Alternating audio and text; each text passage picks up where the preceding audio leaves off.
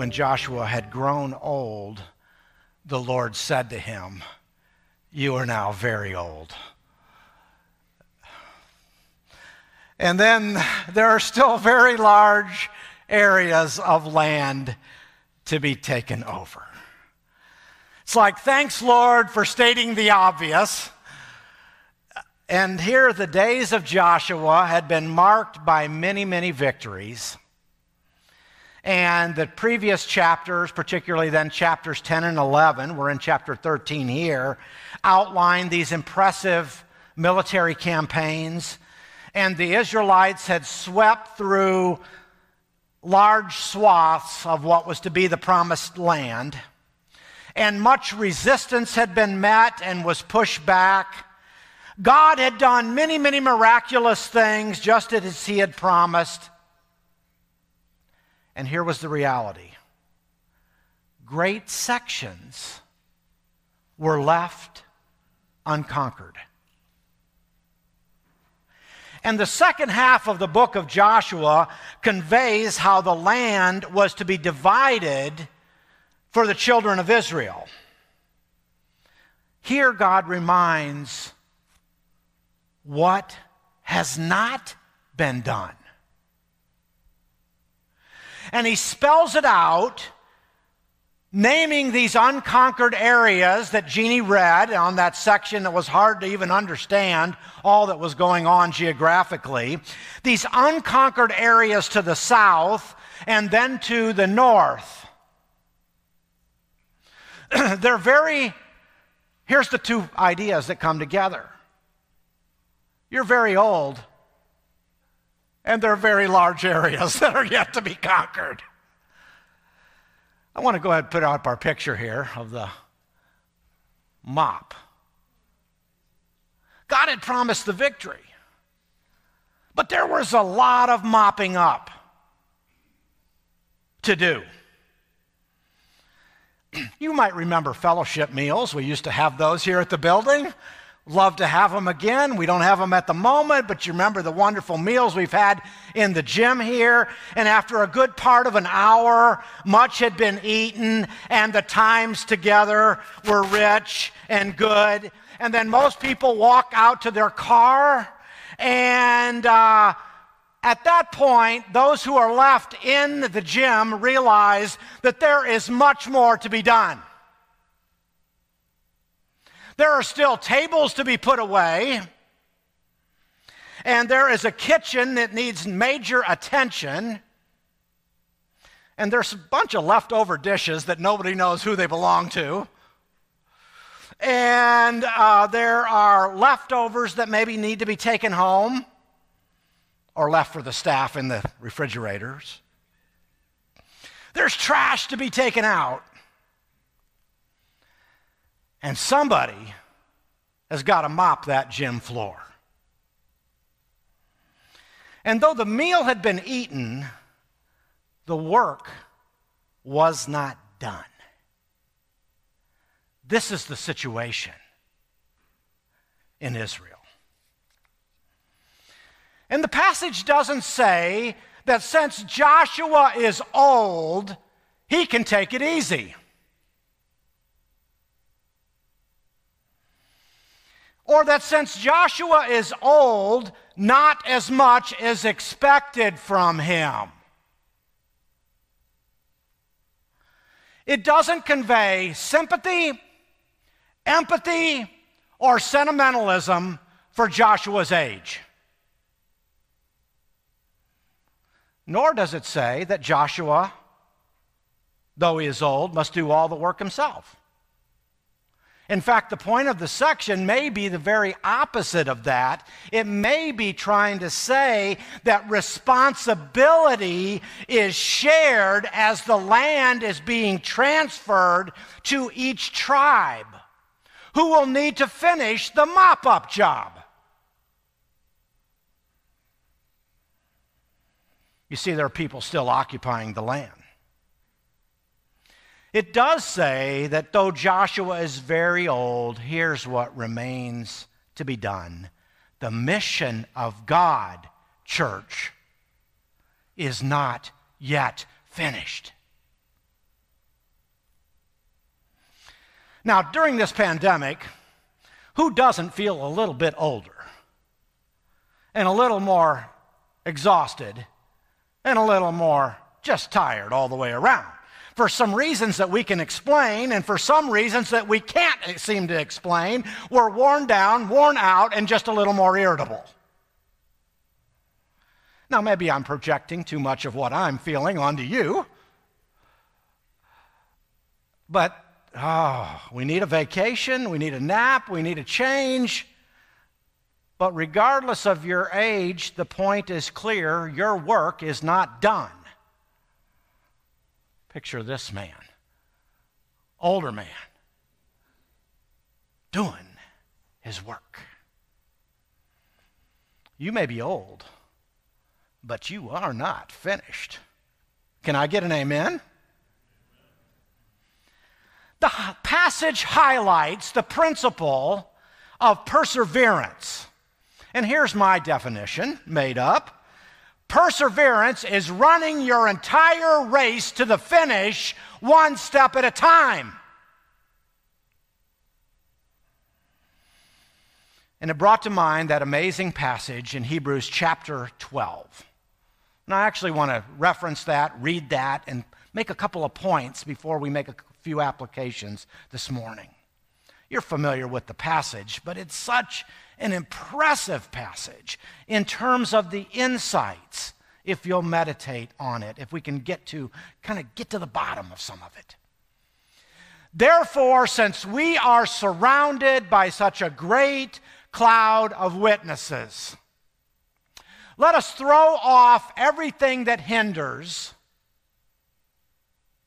and the sin that so easily entangles, and let us run with a perseverance the race marked out for us,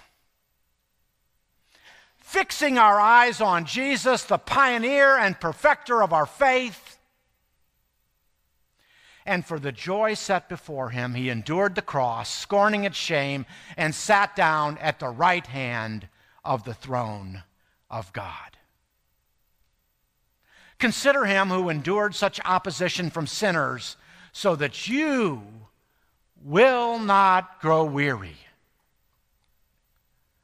and lose heart. I think the first thing the passage tells us from Hebrews chapter 12 and 1, let us throw off everything that hinders and the sin that so easily entangles, is declutter everything that's holding you back.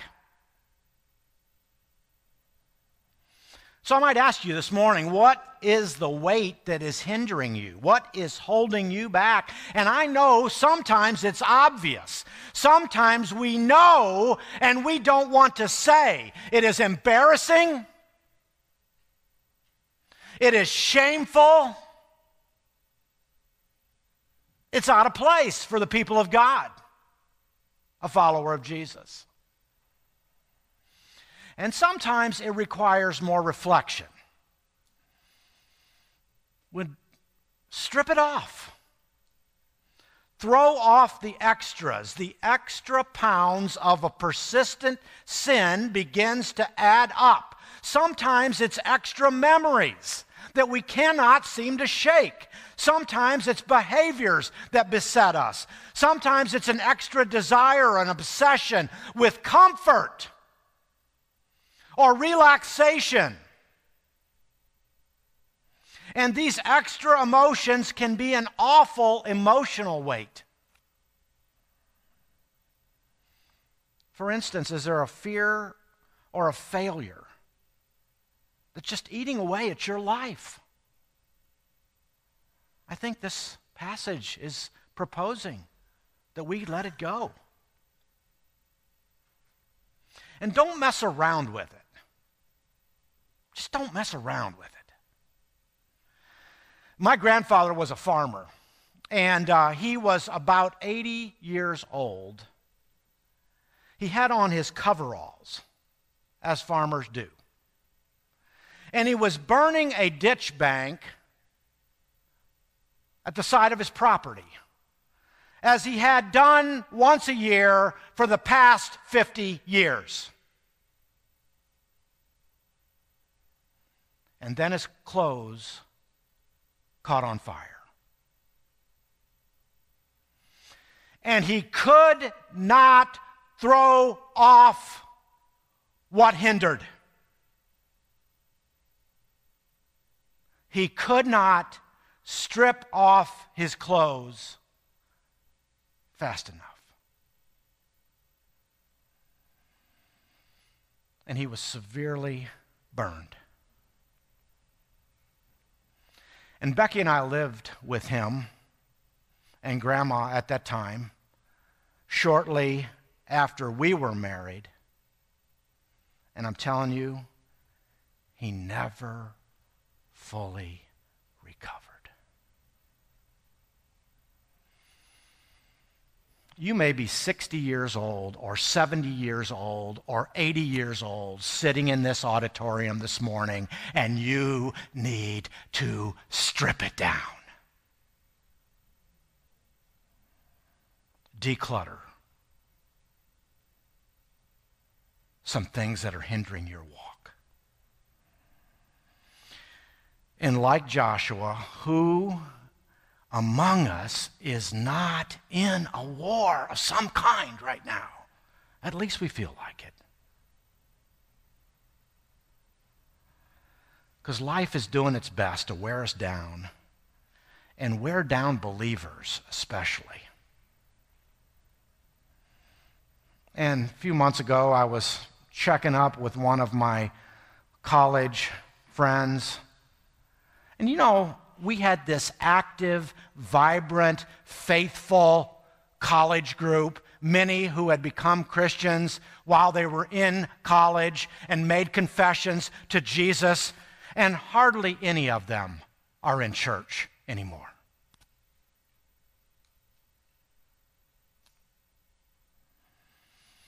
So get rid of the baggage. And I don't care what your age is, it is never too late to declutter.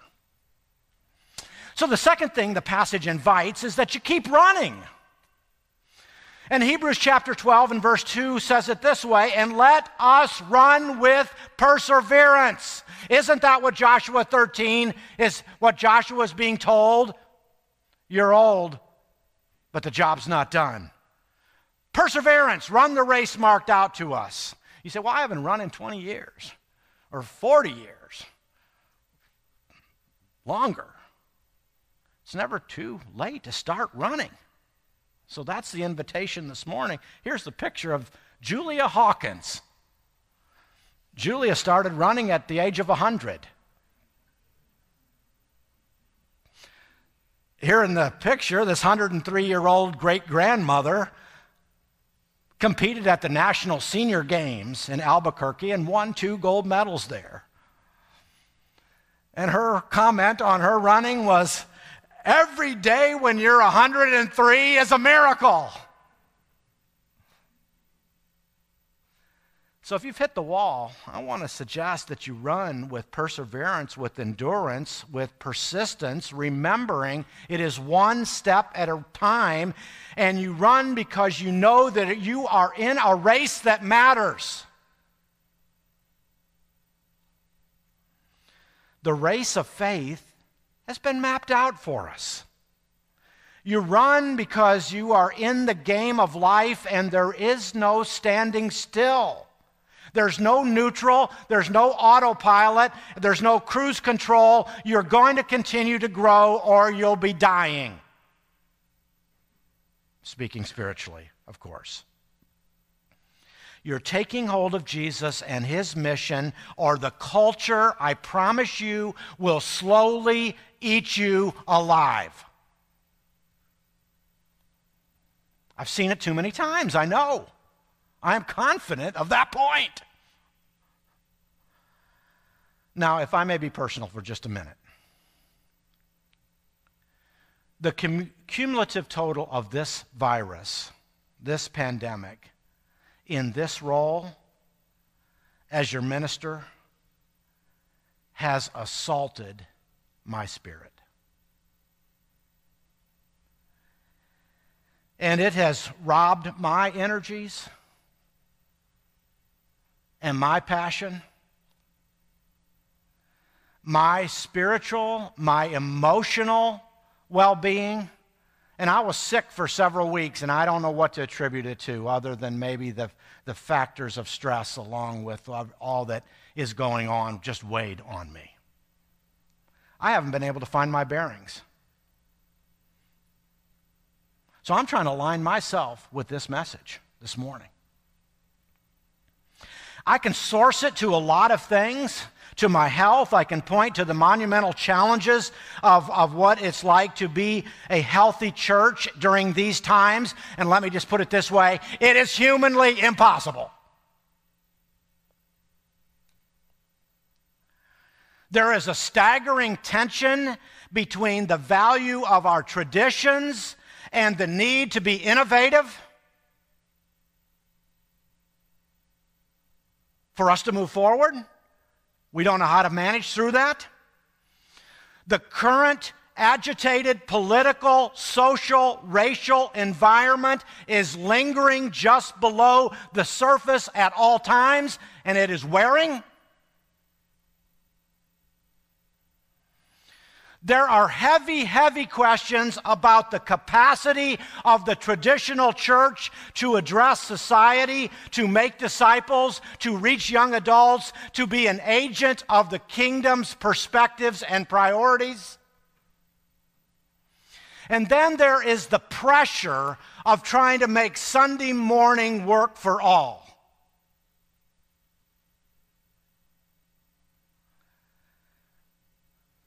There is a reluctance to make a commitment by so many. And then I feel like we're competing as a church within this city with other churches, and now we're competing online. Why should we have to do that? When did the church have to turn into have a competitive match with other churches? And yet I hear it from you. I know it's true.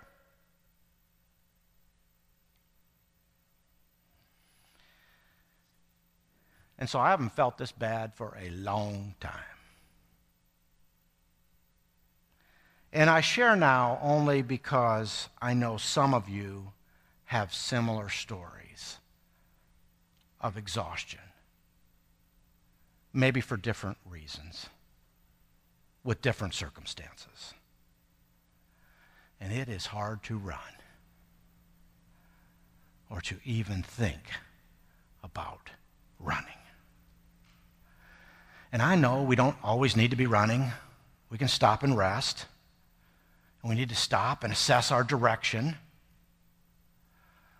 But then, like Forrest Gump, we need to run and keep running. I want you to see a third thing in this passage. And then that is to focus on the goal, Jesus. Fixing our eyes on Jesus, the text says. The pioneer and the perfecter of our faith.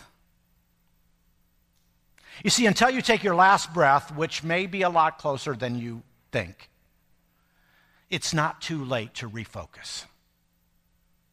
You fix your eyes on Jesus. He is the first motivation, the author of your belief, and He is the one who brings it to the end, to maturity. He is the perfecter of your faith. Jesus Christ is the source, is the sustaining companion, and is the final goal. So here's what I've been telling myself. I must get a better view of Jesus. And when I'm ready to quit, I move my line of sight to the Savior. You see, at times in my life, in my experiences, and I'll bet this is true for you, and I bet it's true in your career, I bet it's true in your education, I bet it's true with your family, I bet it's true that at times we can get away with running our own race. And it's okay, we can just sort of leave Jesus on the sidelines. We know He's there, if we need him, cheering for us. Because we can run our own race in our own time, in our own way, with our own resources, knowing that he's in the stands.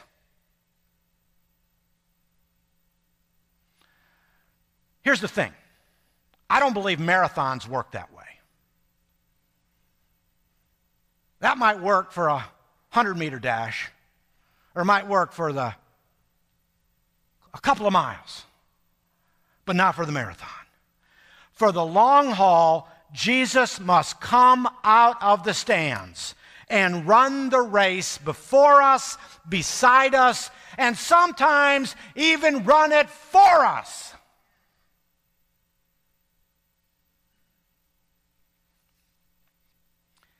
If we have a mission that honors God, and I believe we do, Jesus is at the center of that mission. If we have purposes in mind, Jesus must be the pioneer and the perfecter. His focus is our focus. His joy, our joy. The greatest motivation for perseverance, to declutter and to keep running, is not positive thinking, is not to take a break, is not to see a counselor. And you may need to do all those things. But the greatest motivation is Jesus himself. Now, you ready for a list? I thought of this at Marty Dolan's memorial a week or two ago because I saw Marty's decision to declutter at the latter part of his life, and I saw his commitment to run the race with perseverance, and I saw how later in life he reprioritized his focus on Jesus. And so here we are at a memorial, and it was so refreshing. And I thought this list of people that we're going to put up in just a minute who finished their race, hopefully not just their race, but the race. They're people that I've been serving here at McKnight since I've been in full-time ministry here. Some were members, some are family members of members whose funeral was done here. Some, not all the funerals were done here, some were done off-site, but they might have been because they were members here, but we're in a different area. But I just want you to see this list of great cloud of witnesses that have touched the lives of this congregation and are cheering us on. And I'm going to have the praise team, they've all each got a mic here, to read through this list of those who have gone before us, who have finished the race in the last few years. I'll read the first slide. Betty Nosselman, John Ferguson, Judy Cornelius, Steve Bundren, Jackie Williams, Laura Wigger, Dorothy Dismuke, James Nail, Lucille Bueller, Bonnie Jones. Hazel Wagner, Bill Moon, Ruth Ann Windle, Mildred McCulley, Stan Dickerson, Mildred Richardson, Millie Hopt, Daniel Lee Morgan Sr., Louise Stevens, Shirley Ann Fletcher.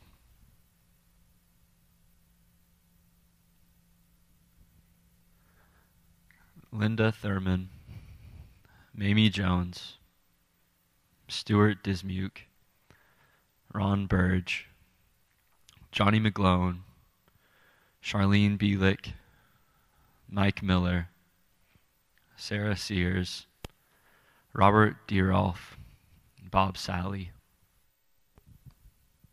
David Pullman, Harvey Heinz, Bob King, Gina Stykes, Butch Smith, Roosevelt Walker, Shirley Magnum, Linda Taylor, Marianne Thomas, Richard Payne. Betty Irwin, Joan Gupton, Jeff Earnhardt, Joan Stewart, Jeff Wren, Bob Nossaman, Ashley West, Matthew Cannon, Rosemary Grissom, Marty Dolan, Faye Dowdy.